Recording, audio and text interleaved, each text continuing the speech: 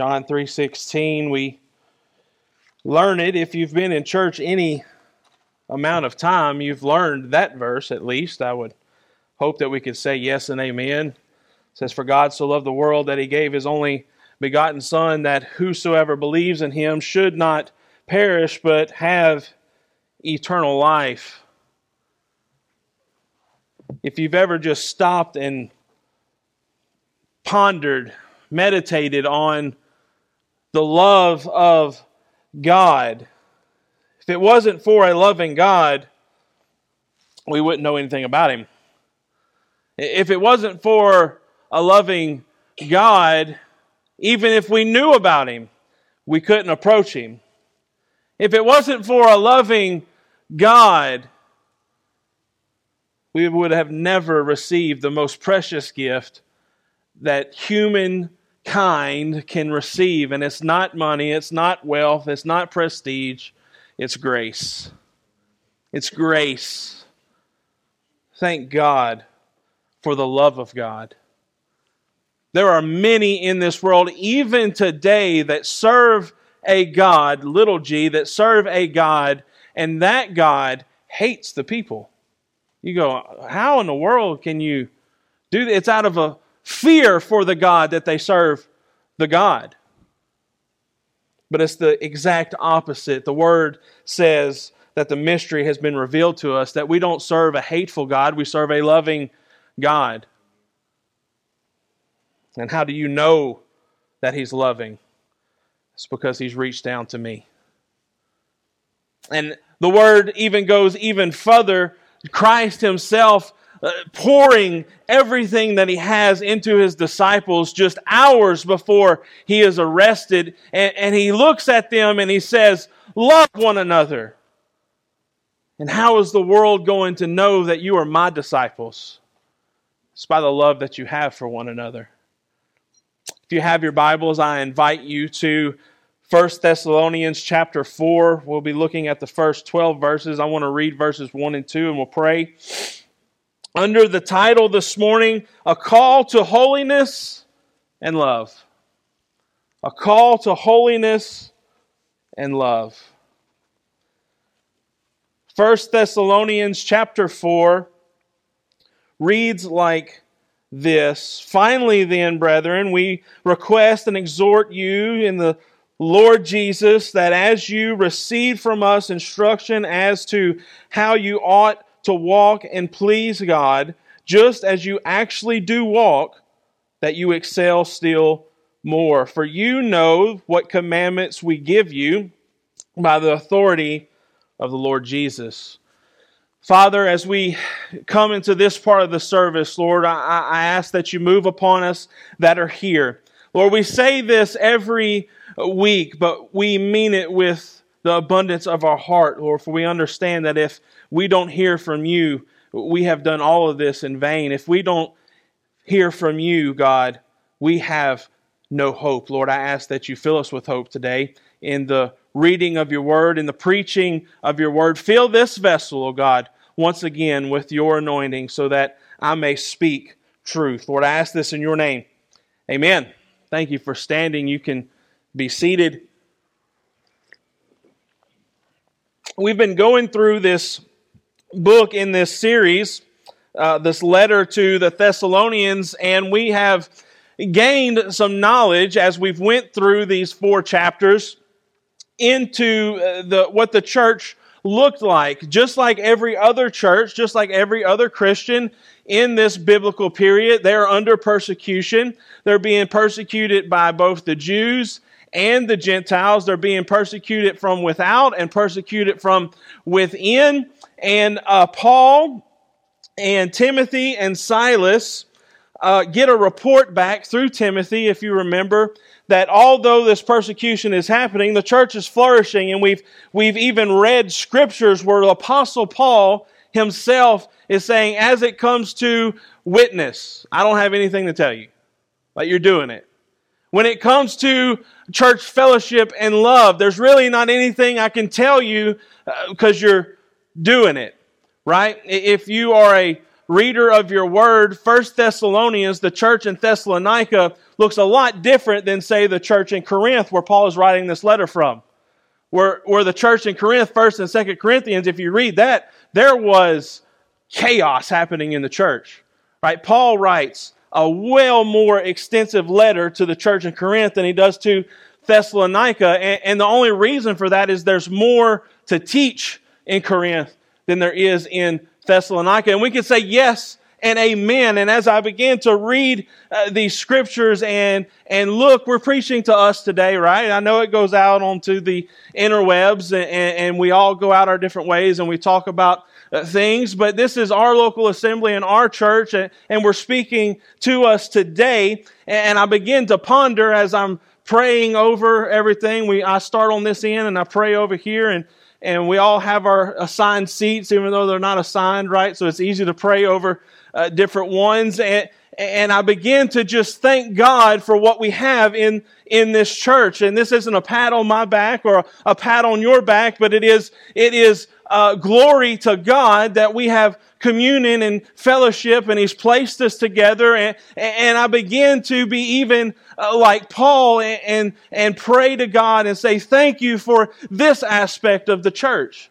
Thank you for this aspect of the church. Thank you that we have this here, that we have love here, that we have holiness here. Thank you for all of this, Lord, and help us to continue. Did you catch that in the first verse?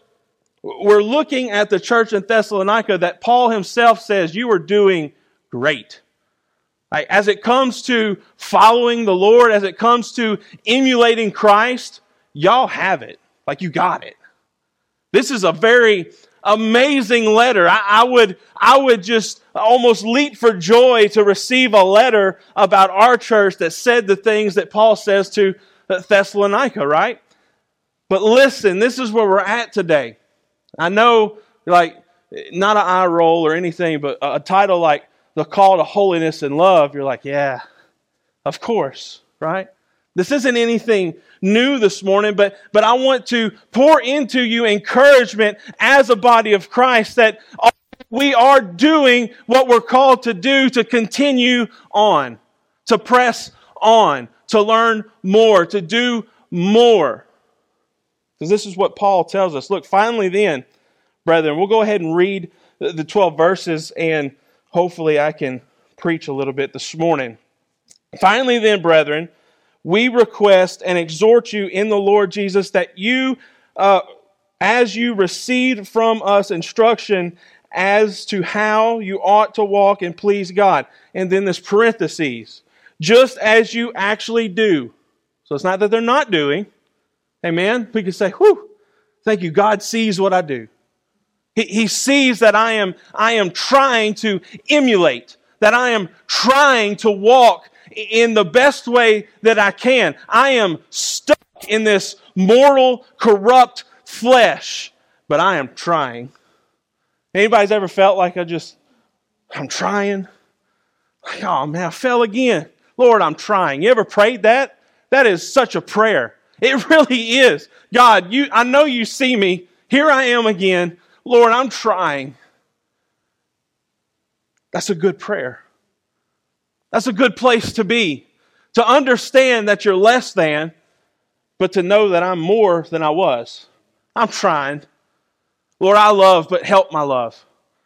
Lord, I'm seeking your holiness. I'm trying to be holy as you are holy, even though that's impossible on this side of earth, right? Anybody thinks you've achieved holiness like Jesus is holy? Like God is holy? Like when Moses is receiving this from Yahweh, from the am that I am, and he says, be holy because I'm holy. But yet at the same time, what joy and what comfort in my soul, although I can look in the mirror and I can see the man standing there going, you ain't it yet, sucker. But I'm not what I was. 17-year-old me and 35-year-old me, by God's grace, I'm changed. I'm different. And I'm being made different. I'm being conformed, the Word of God says, into the very image of the Son Himself. Paul said, you're doing it, but I do have some instruction. And we're getting into that part of the letter, and it's going to be most glorious to us. That's 4 verse 2. For you know what commandments we gave you by the authority of Jesus Christ, the Lord Jesus. So Paul is saying it wasn't what I said. It's what Christ has given us. For this is the will of God. So this is going to be pretty important, right? You start off a verse like that, for this is the will of God. Has anybody ever prayed that prayer? Lord, what's your will for my life? What is it that I need to do? Well, Paul's about to give us a little insight. For this is the will of God, your sanctification. You like that? You want to know what God's will is for your life? It's to be sanctified in the Son. It's to grow in Christ. That's His will for your life, is to be like Him. Here's the cool part about that, is the Word says what about God's will? His will be done. We pray that in the Lord's Prayer, right? Lord, let your will be done on earth as it is in heaven. Give us this day my daily bread. Give me what I need to fulfill your will. And what is your will? It's for you to work in my life. Isn't that glorious? That God of all creation, the God of the universe, has willed that you be sanctified. You know what that means? It's for us who are saved, He isn't going to leave you alone. He's not going to leave you alone. Does that say that I never sin again? Absolutely not. Does that say that God pricks my heart every time I do? Most certainly. Does it say that He breaks me from time to time and conforms me? You know what the word conform means? It's not pleasant sometimes. It means that I'm made to be. In other words, if you really ponder on that, sometimes I don't want to be. This flesh certainly doesn't. This flesh certainly doesn't. What Paul is showing us here is there is a call to holiness, both in the physical and the spiritual. There's a call to purity, both in the physical and the spiritual. And there is a call to brotherly and sisterly love in Christ, both in the physical and in the spiritual. Sometimes I feel like it's almost easy to be spiritually okay. You go, what? Well, no, that's the struggle. Yeah, but God is working on that, right? The change happens, but the application of that change, that's where the work's at. To transfer what's happened in the spiritual and for it to manifest itself out in the physical, right? So I know the commandment, I need to love God as I love myself. But how does that translate into this physical, mortal body? I know that I need to love my fellow brother and sister, but how does that translate out into the physical? The struggle is putting to work what you know to do is right. I know what I need to do to plant a garden. Now, I don't have a green thumb. I have the thumb of death. I inherited it from my dad. We barely can grow tomatoes in a bucket. Like, it's just where we're at. I know what I need to do, though. But to make that actually happen, it requires a lot of work, doesn't it, Brother Gene? Brother Gene knows what he's already figured out in his garden, where's going to go what grows good with what, how I want to do it. But until he actually goes out, or somebody actually goes out and makes it happen, you don't have a garden. You can have the best garden you ever want in your mind, but you'll never grow anything if you don't physically plant a seed and water that seed and weed that garden and make it grow. You'll never have fruit if you don't apply what you know.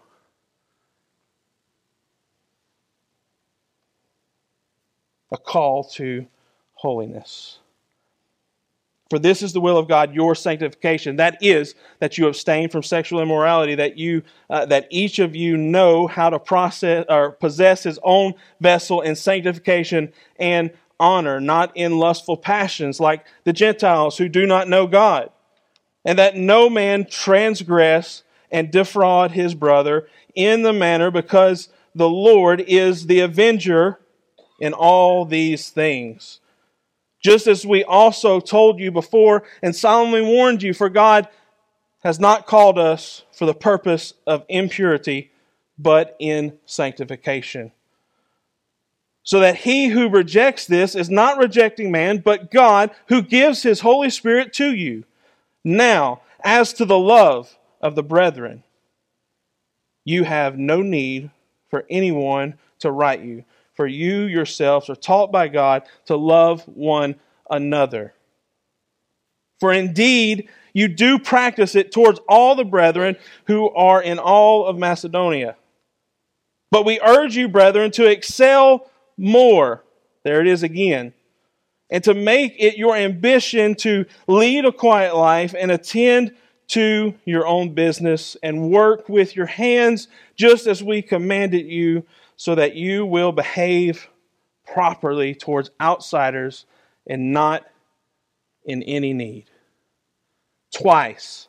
First with holiness or sanctification, and then again with love. Paul is telling the Thessalonians that you are doing the work, you are being formed, you are being transformed by the renewing of your mind. Your salvation is at work, fruit is being produced, but continue on. Don't quit. It doesn't matter how long you've been a Christian, praise God, that some of us in here have decades of being with the Lord. There's no plateau to this. You say, well, I'm old and I'm frail and my life is passing by. Continue on. You may be here this morning and you say, well, I haven't been saved very long. I've only got a couple months, a couple years under my belt. Continue on. Learn every day. Be changed every day. Don't feel like you've got it figured out. Am I saying to walk in despair and anxiety? Absolutely not. Walk and do what you know to do is right. The Word tells us, but I don't know everything yet. Where's your ambition? What is your will for your life? Have you ever asked that? Okay, God's will for my life is to be sanctified. What is your will? I want to be sanctified. I want to do the will of God in my life. What does that look like? Well, we always go back to those same three things. It looks like a healthy prayer life, because I can't do this in my own. It looks like a healthy reading life. I need to receive instruction, and God has given it. And it's a healthy application of those things, which God speaks to me in my prayer life, which God shows me in His Word. And you know what it always comes back to? We make this a lot harder than it needs to be. You know what it always comes back to? If you love me, you keep my commandments. What did He tell the Sadducees when they come to Him and said, teacher, good teacher, masterful teacher? They always had a lot of words for Him. They never called Him the Christ, if you notice. They never called Him by His name. They always called Him something less than. That's why He says, you ever wondered why He says, why do you call me good? No one's good but the Father. Well, first off, because it's true. Jesus is God, right? But you have to look at the person who's calling Him good. Good teacher. The rich man. Good teacher. What was the rich man's definition of good?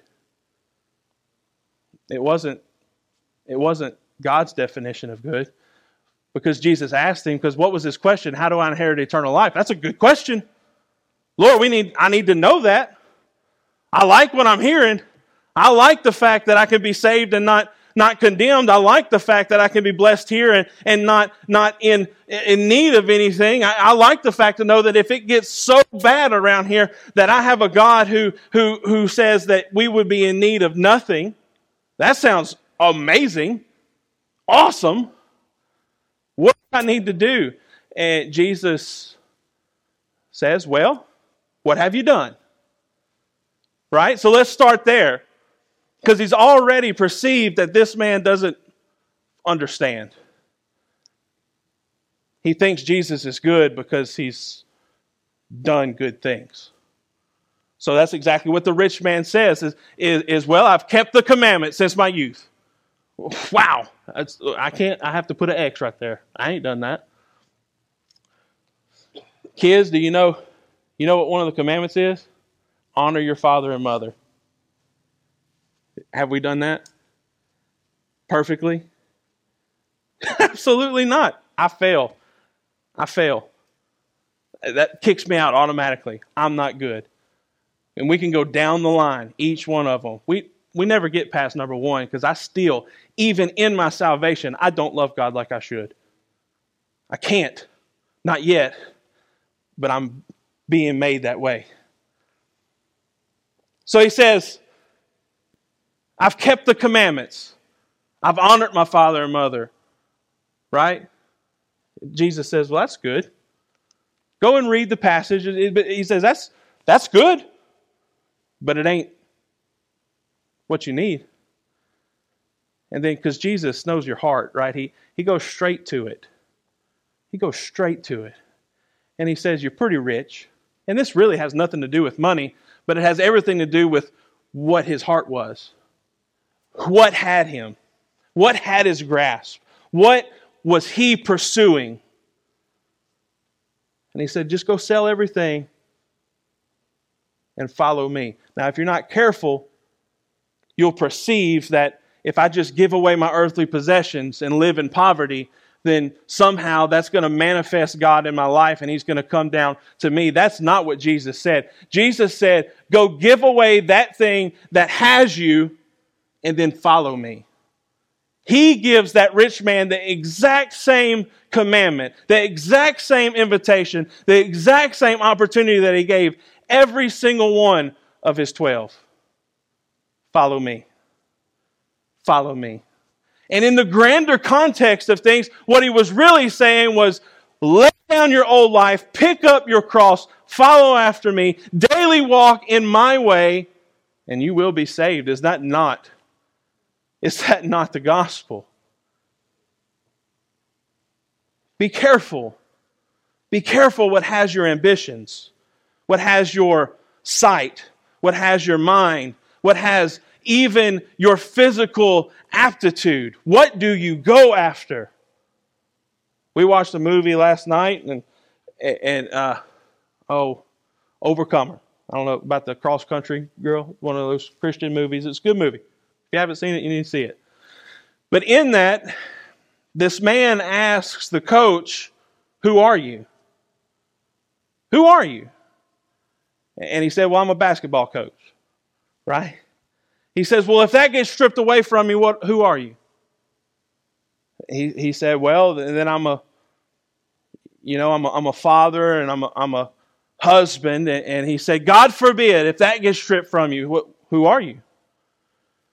Of course, you could see the anxiety in this man's, but it should be catching you too. Who are you this morning?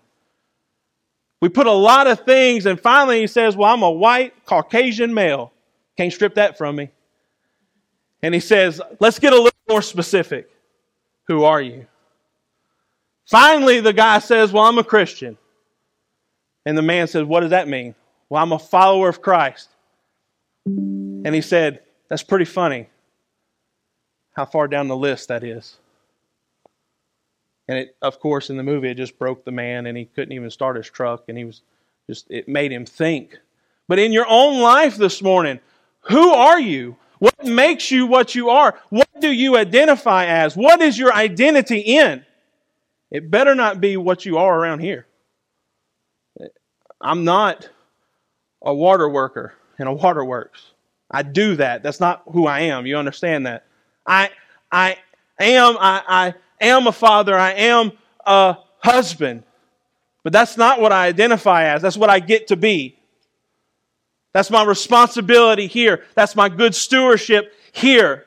I'm a pastor of a church, but that's not what my identity is. If you have your identity in something and it's stripped away from you, what are you? Well, if your identity is in that thing, then you're nothing, right? That's the problem with this world is they identify as X, Y, and Z. And when that thing falls away. There's utter despair. There's no hope because there's nothing left. That's what I was. Let us find our identity in Christ. Let us reach out and accept the call to holiness, a call to sanctification. Paul really did the work for me this morning, because he not only lays down the biblical teaching, but he actually gives us some application here too. So what does that look like? You say, I'm striving to holiness. What does that look like? Well, according to Paul, who got his teaching from Jesus, it looks like loving one another. It looks like, we got back to the Sadducees. You thought I forgot about them. The Sadducees asked Jesus, what's the greatest commandment? Trying to trip him up, because if he said it's this commandment, it's commandment number 4, if this is the greatest, then the Sadducee could say, well, what about commandment number 1? Or what about commandment number 3? Right? He could have got him. But what Jesus says is, this is the greatest commandment. And he starts with number 1. It's number 1 for a reason, right?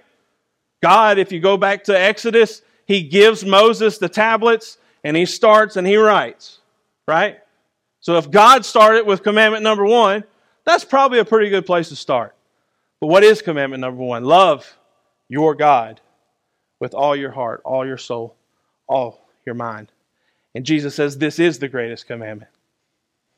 And almost as if the Sadducee was about to open his mouth and say something, Jesus says, but the second is just about the same. Love your neighbor as yourself. He said, in these two is wrapped up the whole law.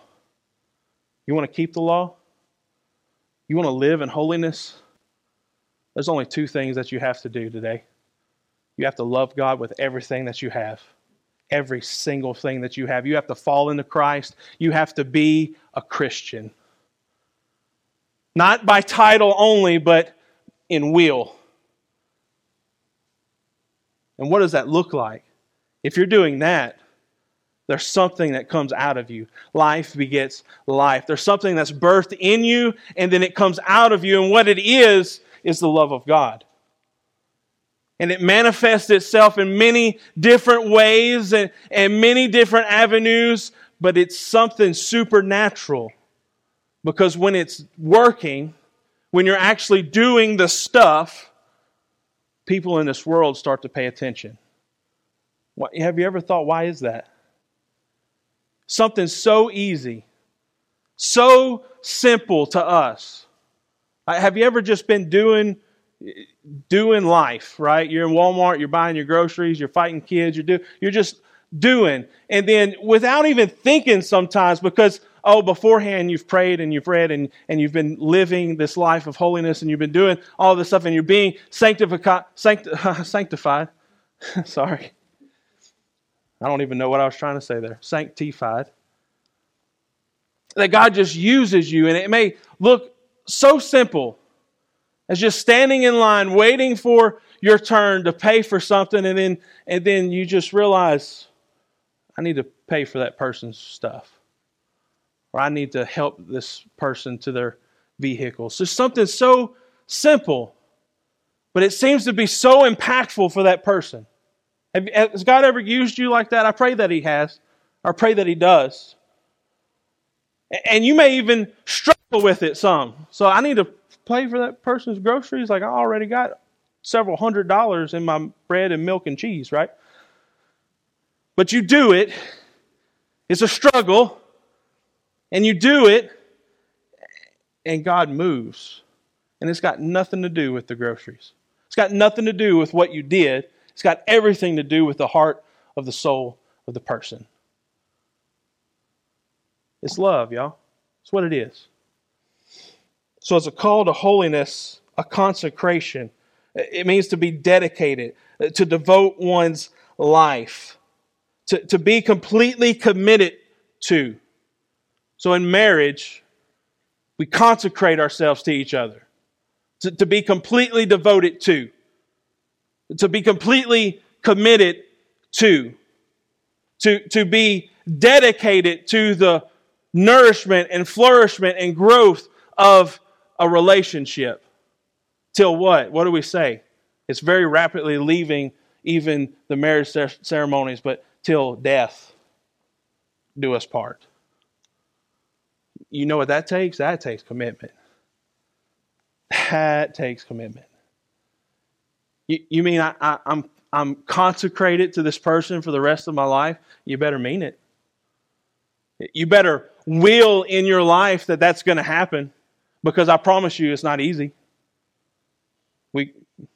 We don't have to. We can all say amen if you want to, but if you've been married for any amount of time, has it always been easy? Not if you're doing life right. Right? We butt heads and we tangle. We were talking about this last night. I think it was on that movie again. It was just absolutely nothing. Just the husband was having a bad day and he brought his mess home and it caused strife in the house, and now the wife is having a bad day and the kids are like, Mom and Dad are at it again. What in the world's going on? And then a few minutes later, Mom and Dad get back together and they're like, we're stupid, we're sorry. This has got nothing to do with us. Right? And me and Tab, I think Tab looked at us. It's like, how many times do you think we do that? It's like, several. But it's a commitment. It's a commitment. So we need to be committed to sanctification in our own life. That's personal, that's for us. But we need to be committed to love. Because the love thing is not personal. It's not personal. It's selfless. You see how Paul has put this together and how it makes sense. What is application? What is the application of sanctification in your life? It's love. That is the fruit. You say, well, I thought there was a lot of fruit. There is. But there is the fruit of love. Everything comes out of love.